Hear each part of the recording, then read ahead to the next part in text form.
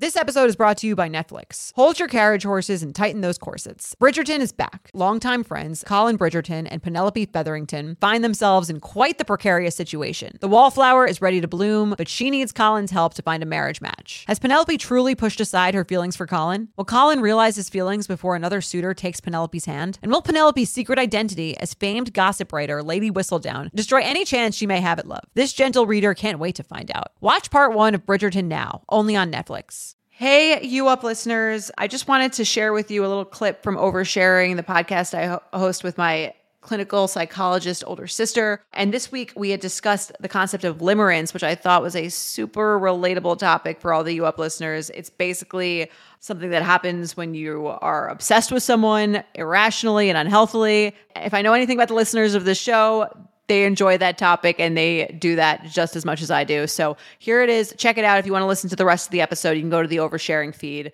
to listen to the rest of this one. Hello and welcome back to Oversharing. I'm Jordana Abraham. And I'm Dr. Naomi Bernstein. So great to be back after a long weekend from when we're recording this. Nice to get that extra day. Makes you kind of feel like all week should be 4 days on, it's so 3 true. days off. And then you get the short week on the back end of it. So that's nice too. Exactly.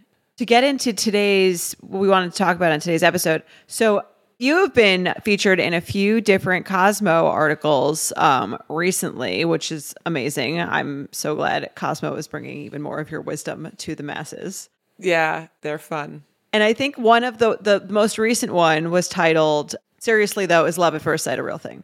Right. And in the article, they referenced this thing called limerence, which I had been hearing a lot about recently. So I know it's big on TikTok. And then Sammy, Betch's co-founder, my friend Sammy, had mentioned it to me as like an interesting topic of discussion.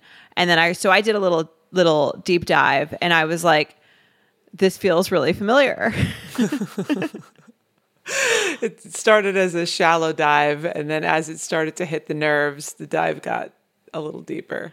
Right. So basically, I guess what limerence is sort of like this like unhealthy obsession with it doesn't necessarily even have to be someone you're dating. I think it could be like anyone that you kind of develop like sort of an irrational like positive affect for, right, that you're like kind of convince yourself that you're in love with.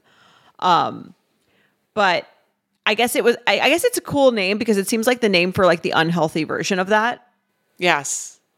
Well, when I think of limerence, I think it's, it could, the feeling behind it could be a part of a healthy type of falling in love, except it's different because there are, some aspects, and you said you did a deep dive, so you could tell me what you found there. But I think a lot of people who are falling in love may have parts of that where you're thinking about the person a lot and, you want to be with them all the time. I'm sure women, I talk to women all the time that have issues in their female friendships because when someone gets a new boyfriend, they kind of fall off the face of the earth, right? They want to obsessively spend time with this person or, they are obsessively talking about this person. I hear that same thing all the time. I can't even go out to dinner with my girlfriend who has a new boyfriend because all she does is like, oh, Josh had this for lunch and it was so good. And we, whatever. They're just like an obsessive need. Like smitten kind of thing. Yes. Yeah. So I do think in some ways it is part of the chemical cocktail of falling in love. But when that's all there is to it, when there is no depth, when there is no true intimacy, when there is no dose of reality, how does this person fit into my life? How does this person handle my emotions? How do, the real part, then that's what the distinction is, I think, between limerence and falling in love. Right. In a real, healthy, normal way. Well, maybe I'll ask you this question. When you said that you've experienced this, how would you say it was different than what you experienced like after you first met Mike, where it really did turn into love versus where it was just like what you would identify as limerence for yourself? Right. Well, I think the difference is when I think of my relationship with Mike versus, other quote unquote situationship type things that I had been in is With Mike, it was like a real intimacy, I think. And it was like, it turned into like that, into like, I really felt like I feel like I really know him. And when you're just meeting someone for the first time, you don't really know them, but at least you're like, it's becoming a more intimate relationship. Whereas with these other things, I think there was so much more of like, I'm putting this person on a pedestal. I think they're perfect. I still had that a little bit with him in the beginning, where the anxiety about the texting. I think that's like kind of normal in the beginning, just generally. But it was more, I think the thing that differentiated it and the thing that really makes it toxic, they were saying, because like limerence on its own is like fine, because if one of two things happens. So limerence is fine if the feelings are reciprocal, like bliss, and then I think eventually it fades as you like actually get into, the secure attached phase with the person and more used to them. Like most people aren't like giddily ignoring all their friends 2 years into a relationship and obsessively thinking about like their text messages. So that's one way I think that it goes away in like a healthy way. The other way is an outright rejection of like the person sort of saying, I'm not interested. And I think that's another way to make it fully go away. But what I had, which I think made it last so much longer and feel so much more like toxic, is this like mixed signal type situation where I was never like, the person was never fully committing to me, but also never like fully rejecting me. So it'd be like a hot and cold situation, which I think makes the whole thing that much more addictive. And also it becomes, that's what makes it like a drug. That's what makes it like a, quote unquote love addiction when it's that intermittent thing. Because I do think if I had just been rejected by this person, I would have gotten over it. Or if I had just been, if they were my boyfriend, then I would have eventually gotten to know who they really are and not had this image. And I think there's this thing in your head of like, they're this perfect person because you don't really know them that well. Right. Like if you knew them, no one is perfect. So if you really knew them, like on a deep, real level, you would know that like anyone, that they are flawed. Right.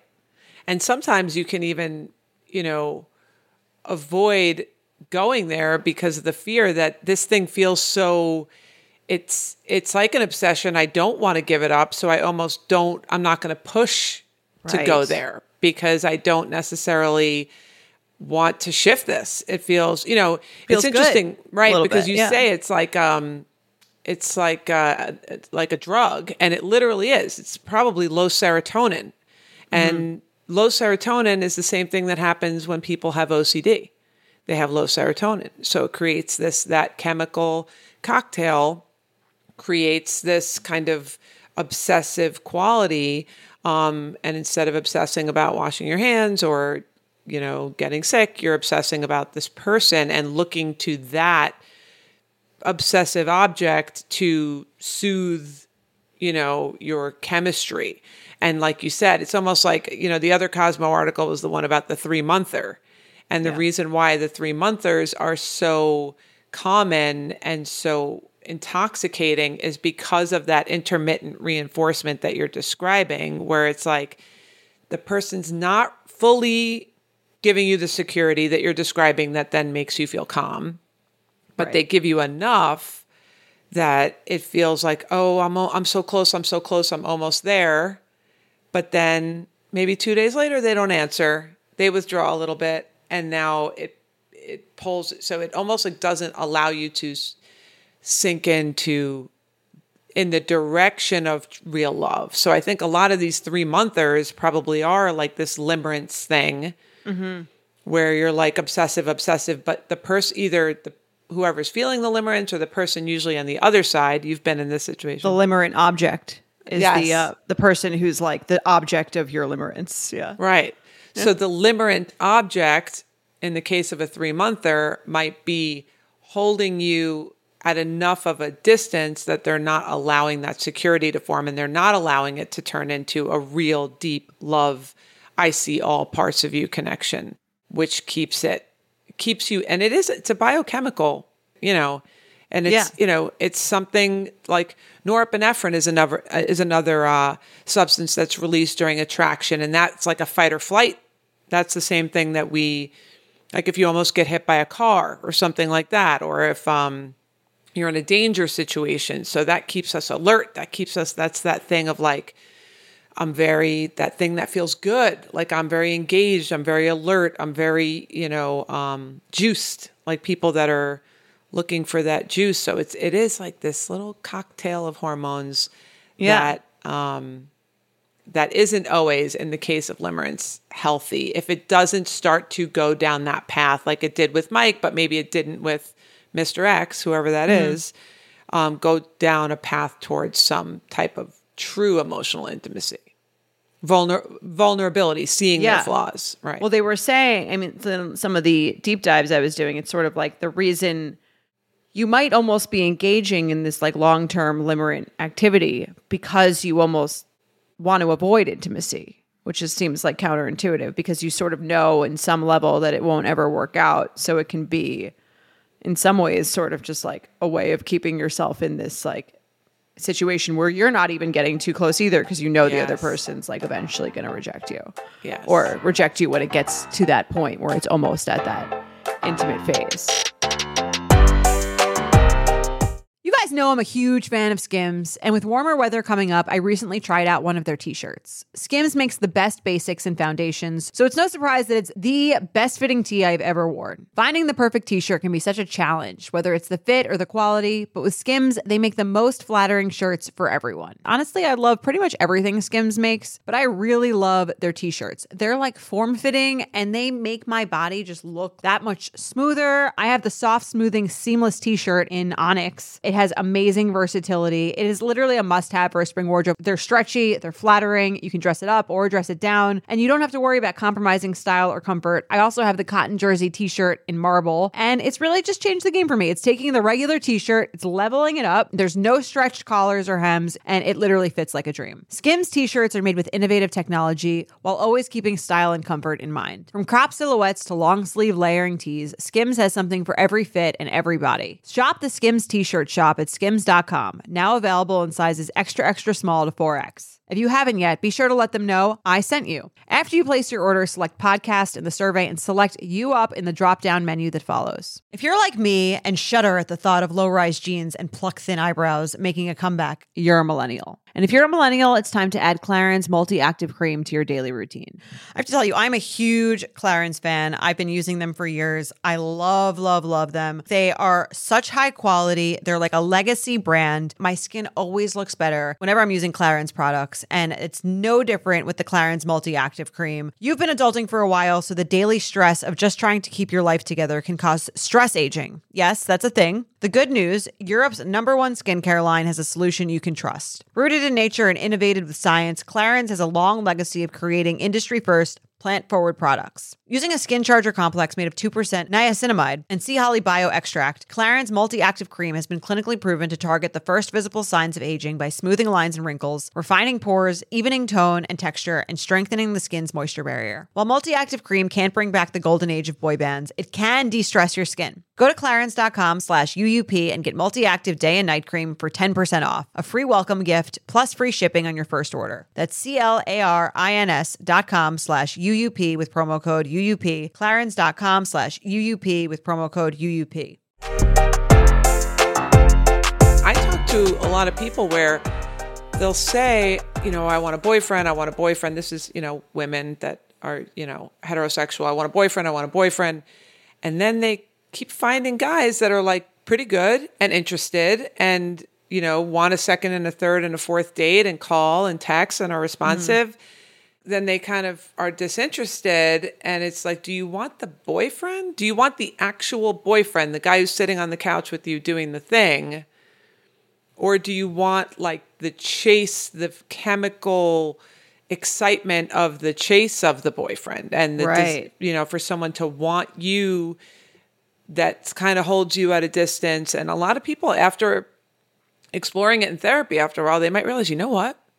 I don't know that I actually want a boyfriend. I just want to, date men that kind of, it's a little bit of a chase. It's exciting. And then I'm not ready for the real thing, which is okay also, I wonder, because there is this sense, if there's certain personality types who are just like a little bit more interested in that. And that might be me to an extent where it's like sometimes I feel so secure in my relationship that I almost crave being like fucked with a little bit, which seems like, just to say it out loud, seems really unhealthy.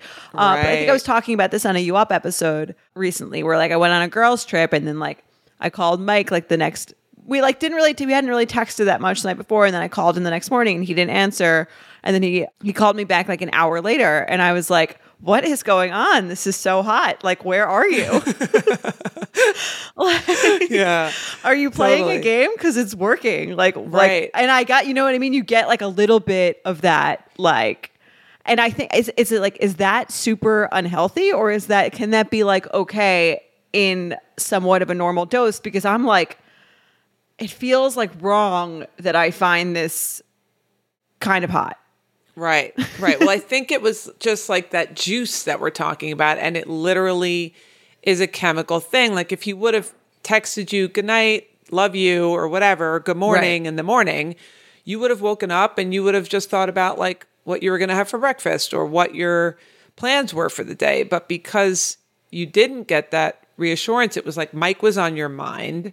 And I don't know if there was some actual thoughts of like, is he with another woman? Or if it went that far, or if it was just like, it feels exciting to be thinking about my partner a lot again. Right. Like that feels just the thought of like, instead of thinking about like what we're going to do on our girls' day, I'm thinking about him. I'm wanting him to call me. I'm wanting to hear his voice. I'm wanting that connection. And maybe there was just some excitement in like, wanting that again or not taking it for granted. It's almost like the way someone gets if you have a near death experience or somebody, you know, gets really sick or has a car accident and all of a sudden you're like obsessed with them and you're so grateful for them and you're so present in their, you know, I think there's something to be said for that idea of just like having that little chemical moment of fear. Right. Yeah, no, I think that helps you like appreciate what you have. Although it's funny, when I was dating, I always found that my friends who were always in relationships were like more turned off by that behavior. And I was always more turned on. Like, and that's why they were always in these like long term. Because if they were dating someone and they would like not hear from them for like an hour, they were like, okay, well, like F that person. Right. Whereas I would be like, now I need them even more. Yes. I think with the limerence concept, there is a bit of that it is coming from an unhealthy place or that it is coming from, you know, a traumatic experience that leaves you feeling like an insecure attachment. And so maybe you're comfortable in that, or that feels like it's, you know, it feels like home. Right. Right. So I do think, you know, not to say that you're not healthy because you're experiencing that or that your relationship isn't healthy, but I do think that you're biochemically wired, I think, to feel engaged and juiced up and excited by the withdrawal of affection and for whatever reason.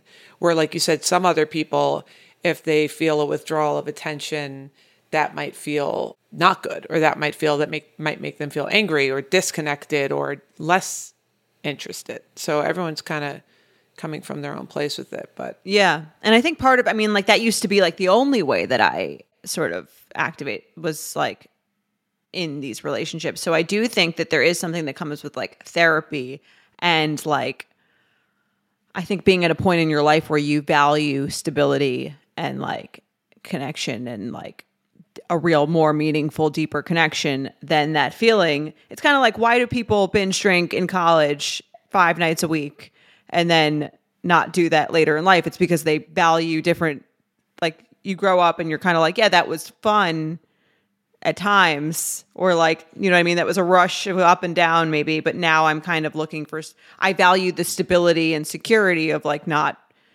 being in that addiction more than the high of it. And I think that's sort of what helped me get to a place where, yeah, maybe that's like a little bit there. I always have like a little bit of that inside me, a little bit of like that feeling. And I think that's okay, but it's not like ruining my life.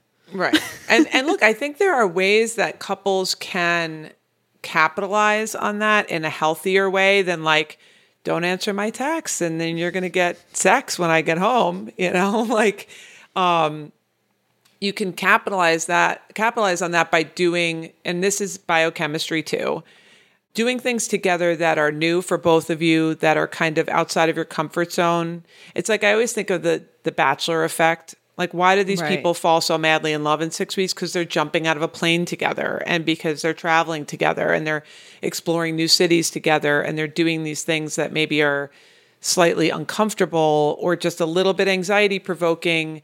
So they're getting some of those, like, some of that chemical, but it's not because the other person is withdrawing or the other person is withholding emotion. It's just because they're in an environment that's creating that. And then they're able to connect and kind of, deeply support each other and have that attraction and that attachment with each other within a context that causes some type of that biochemical anxiety. So you can, for example, if you find that you're craving that with Mike when you're away, maybe you do something that is out of both of your comfort zones together as a, kind of spice it up experience. Yeah. Something that like external to produce the adrenaline rather than like an internal turmoil. Right. And I think recognizing it probably the first step. But I thought it was an interesting concept.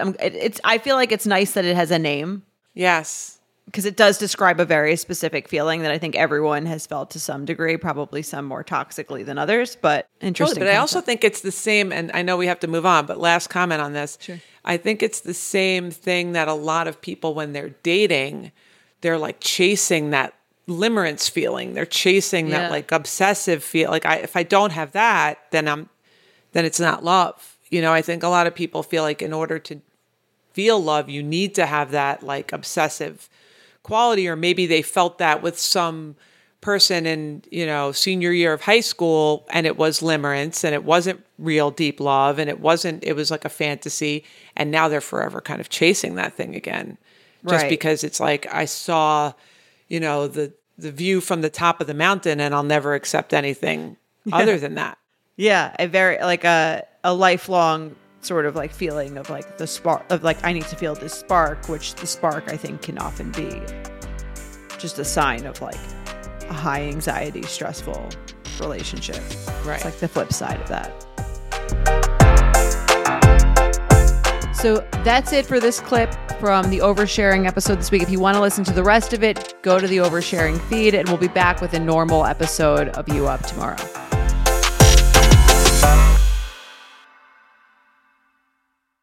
Thank you to our sponsor, Netflix. Bridgerton is back, bringing us another scandalous and sexy season. And dearest gentle readers, you will not want to miss this chapter. In season 3, longtime friends Colin Bridgerton and Penelope Featherington find themselves in quite the precarious situation. The wallflower is ready to bloom, but she needs Colin's help to find a marriage match. Will these friends defy odds and expectations to find true love? And will Penelope's secret identity as famed gossip writer Lady Whistledown destroy any chance she may have at love? You shall have to watch and see. Watch part 1 of Bridgerton now, only on Netflix. Betches.